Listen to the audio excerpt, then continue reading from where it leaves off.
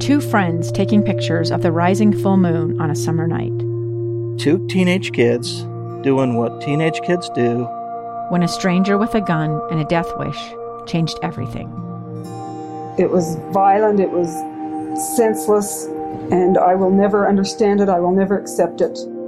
I'm Amy Donaldson, and unfortunately, we're all too familiar with stories about how violence shatters lives. But what we rarely see is how they are rebuilt. In a new podcast, The Letter, we relive tragedy, but only so we can hear the rest of the story. The struggle to reclaim lives, the realities of grief, and the possibilities of forgiveness. I believe in miracles. Sometimes I thought, there are no miracles. Yeah, there are, and this is a big one. Follow The Letter at theletterpodcast.com or wherever you get your podcasts. I am Lee Lonsberry. This is Live Mike. Again, I'm so grateful to you for listening. This is the first week of this program, episode 3. I remain nervous, but I think I'm catching my stride. I hope that's the case. Anyway, let me know what you think so far, or if it's a different topic you'd like to hear, some kind of news event you see, if you'd like to give me a tip, or just invite me to cover some issue here or there, please send a text message in. The number is 57500. That's the Utah Community Credit Union text line, 57500. Please weigh in on the program. Today especially, there's some great topics we're covering.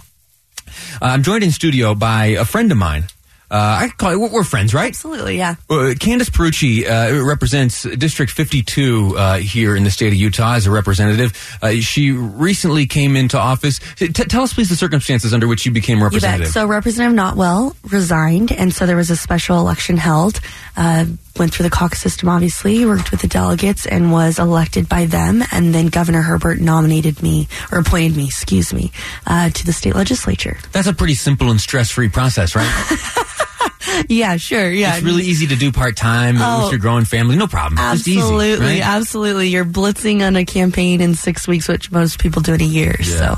Well, listen, we should tell folks in full disclosure, you and I have known each other. You and I have crossed paths professionally time and time again over the past decade. I think dating back to the legislative session of 2010, where you and I were both interns together for then Utah Representative Carl Wimmer. Is that accurate? Absolutely, yeah. I was a senior in high school. Is that right? Well, and I was, I think I was in my 5th or 6th or 7th year of college working on that degree. There you go.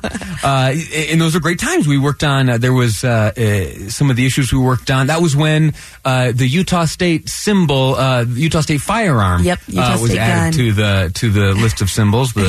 And Texas was upset they weren't the first to do that. Texas, and I think we were in a foot race with Arizona and Pennsylvania as well. I think Pennsylvania is the one state that did come through. So that's right. If memory serves, the state firearm of Pennsylvania is the Kentucky long rifle. You can figure that out. But here in Utah, while you and I were working in the legislature, the Browning designed Colt model 1911 was passed, and Governor Herbert signed into law, I guess, or statute, at least that's a state symbol. Wonderful. And then a number of years later, I came here. I was working for KSL for Doug Wright. He and I jumped on a plane along with the folks with Honor Flight. You bet. Yeah, I served on their board. Yeah. And that was a wonderful thing. Those folks are incredible. That program's wonderful. Honor Flight. Get on the internet and see what they're about and help out if you wouldn't mind. And then anyway, we've crossed paths many times. Yeah. You, though, last night, because you have so recently become a representative subsequent to the general session, last night was a momentous night. Why was last night so momentous? You bet. It was my first floor vote as a representative and the youngest representative in the state legislature, and it was on the tax reform bill. It's pretty. That's wonderful. You know, the easy time you had running for office, and now a nice, simple, non-controversial vote for your first vote on the floor. Baptism by fire, they call it. Yeah. So tell us how it went last night from your perspective. What did you experience? You bet. So, it was an incredible experience for me. Obviously, I'm also the youngest female in state history, and is that right? Yeah. So, congratulations. Thank you. So, my desk actually faces Seraph Young voting, and just sitting there, I couldn't help but it was really cool. Called my mom from the the floor. Just Very telling her, cool. you know, thanks, Mom. But for me, I actually voted no on the bill. And, you know, there were a lot of great things in the bill, a massive tax cut, child tax credit, which helped a lot of people. But ultimately, I had concerns about taxing unprepared food, right, and raising the tax on that from 1.85 to 4.85. And then additionally, the tax on gas and the process that services were selected. Now, the folks may respond to that saying, yeah, but there's this prebate. We're giving money to folks to make up for where the taxes are increased here. That wasn't enough for you. No, and you know, in addition, you know, we do have the grocery tax credit, which would offset that, and I understand that. But that comes at the end, and a lot of people who are in that pinch zone need that money there. And as someone who has grocery shopped when I was first married with a calculator in my hand and was debating between another thing of Top Ramen or, you know, spaghetti, we talk about money, you know, oh, it's just a couple bucks here and there. But for some people, that's another meal. And so for me, I just I understand the policy behind it, but increasing the tax on food wasn't something I was prepared to do. Now, many Republicans voted for this. You are a Republican. Yes, I am. What were the conversations like when you were standing alongside your colleagues and you were voting in different directions? You know, I would say incredibly respectful. Leadership on this vote told people, you know, you have to vote what represents your constituents, and obviously you have to vote your conscience at the end of the day. So I didn't feel pressure or, you know, harassment or anything like that. I knew that I needed to do what I could for my constituents, and everyone voted accordingly. We have a great legislature, and you know, I think everyone does what they think is best, right? We're speaking with Candace Perucci. She is the youngest legislator currently in the Utah House of Representatives, the youngest female of all time.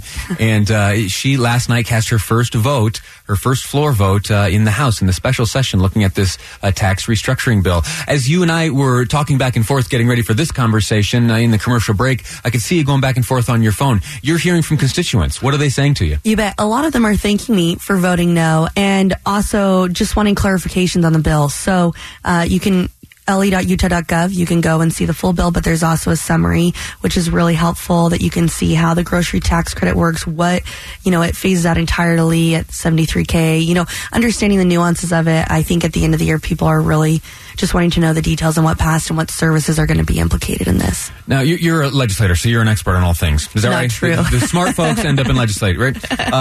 The number of votes to safeguard the passage of this measure was insufficient to safeguard it against a referendum. You bet. The referendum is possible. What are your thoughts on that, and what are your predictions? You know, I'll be surprised if that happens. You know, anything's possible, but I am not anticipating that. Would you, sorry to put you in a hypothetical scenario, but should a referendum be drawn up and introduced and, you know, validated and you can sign your name to it, would you sign your name to it? You know, I'd have to think more on that, honestly. And I also know that there are discussions in place to continue to work on this bill. And that was something that was clear last night, as a lot of people during the general session anticipate working on this bill to fine-tune it.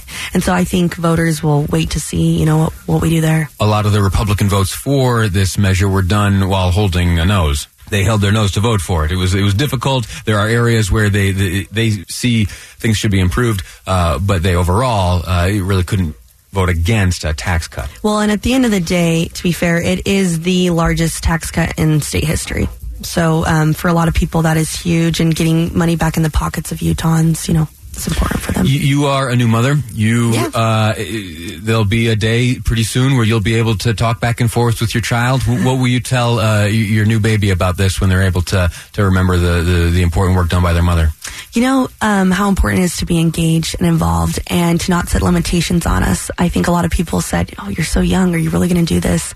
And I think and you know, you're a young mom. I don't think you really shouldn't do this. You know, mom shouldn't, you should be able. Folks have said that to you.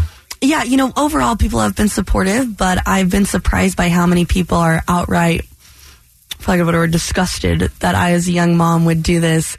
And they have the gumption and the audacity to say that to you. Social media, you know, trolls are everywhere, but mostly one in particular said that I have abandoned the Constitution and my baby. So I don't know how the Constitution got thrown in there. Oh, right. Well, you see in the Constitution where it says, notwithstanding, the mother shall be void of all duty, except where she... but I think it provides a valuable perspective for everyone to come through different walks of life and backgrounds. Well, I'm proud of you. I'm grateful to you for the work that you're doing. It's been a blast to be your friend over these years and see, where you've gone and what you've done, and your husband as well. Andy is a big, important guy around town, and you're a couple of powerful folks, and your baby's going to grow up with a pair of good examples. Well, thank you. So good for you. Congratulations. First vote. I'll tell you what, touch base from time to time as you cast more votes as we go into the next general session. I'd love to hear your perspective on things. That's been Candace Perucci. She's currently the youngest legislator in the Utah House of Representatives, representing District 52 out in Harriman. She's been our guest here on Live Mike. I'm Lee Lonsberry, and this is KSL News Radio. 2 years ago, Americans watched in horror as a crisis unfolded at the Kabul airport. There's desperation and anguish. More than 80,000 Afghans have since arrived in America, but this story is still unfolding. I'm Andrea Smartin. In my new podcast, Stranger Becomes Neighbor, we'll find out what happens to these new arrivals in our communities. Who would help our newest neighbors? Follow us at kslpodcast.com, Apple Podcasts, or anywhere else you listen.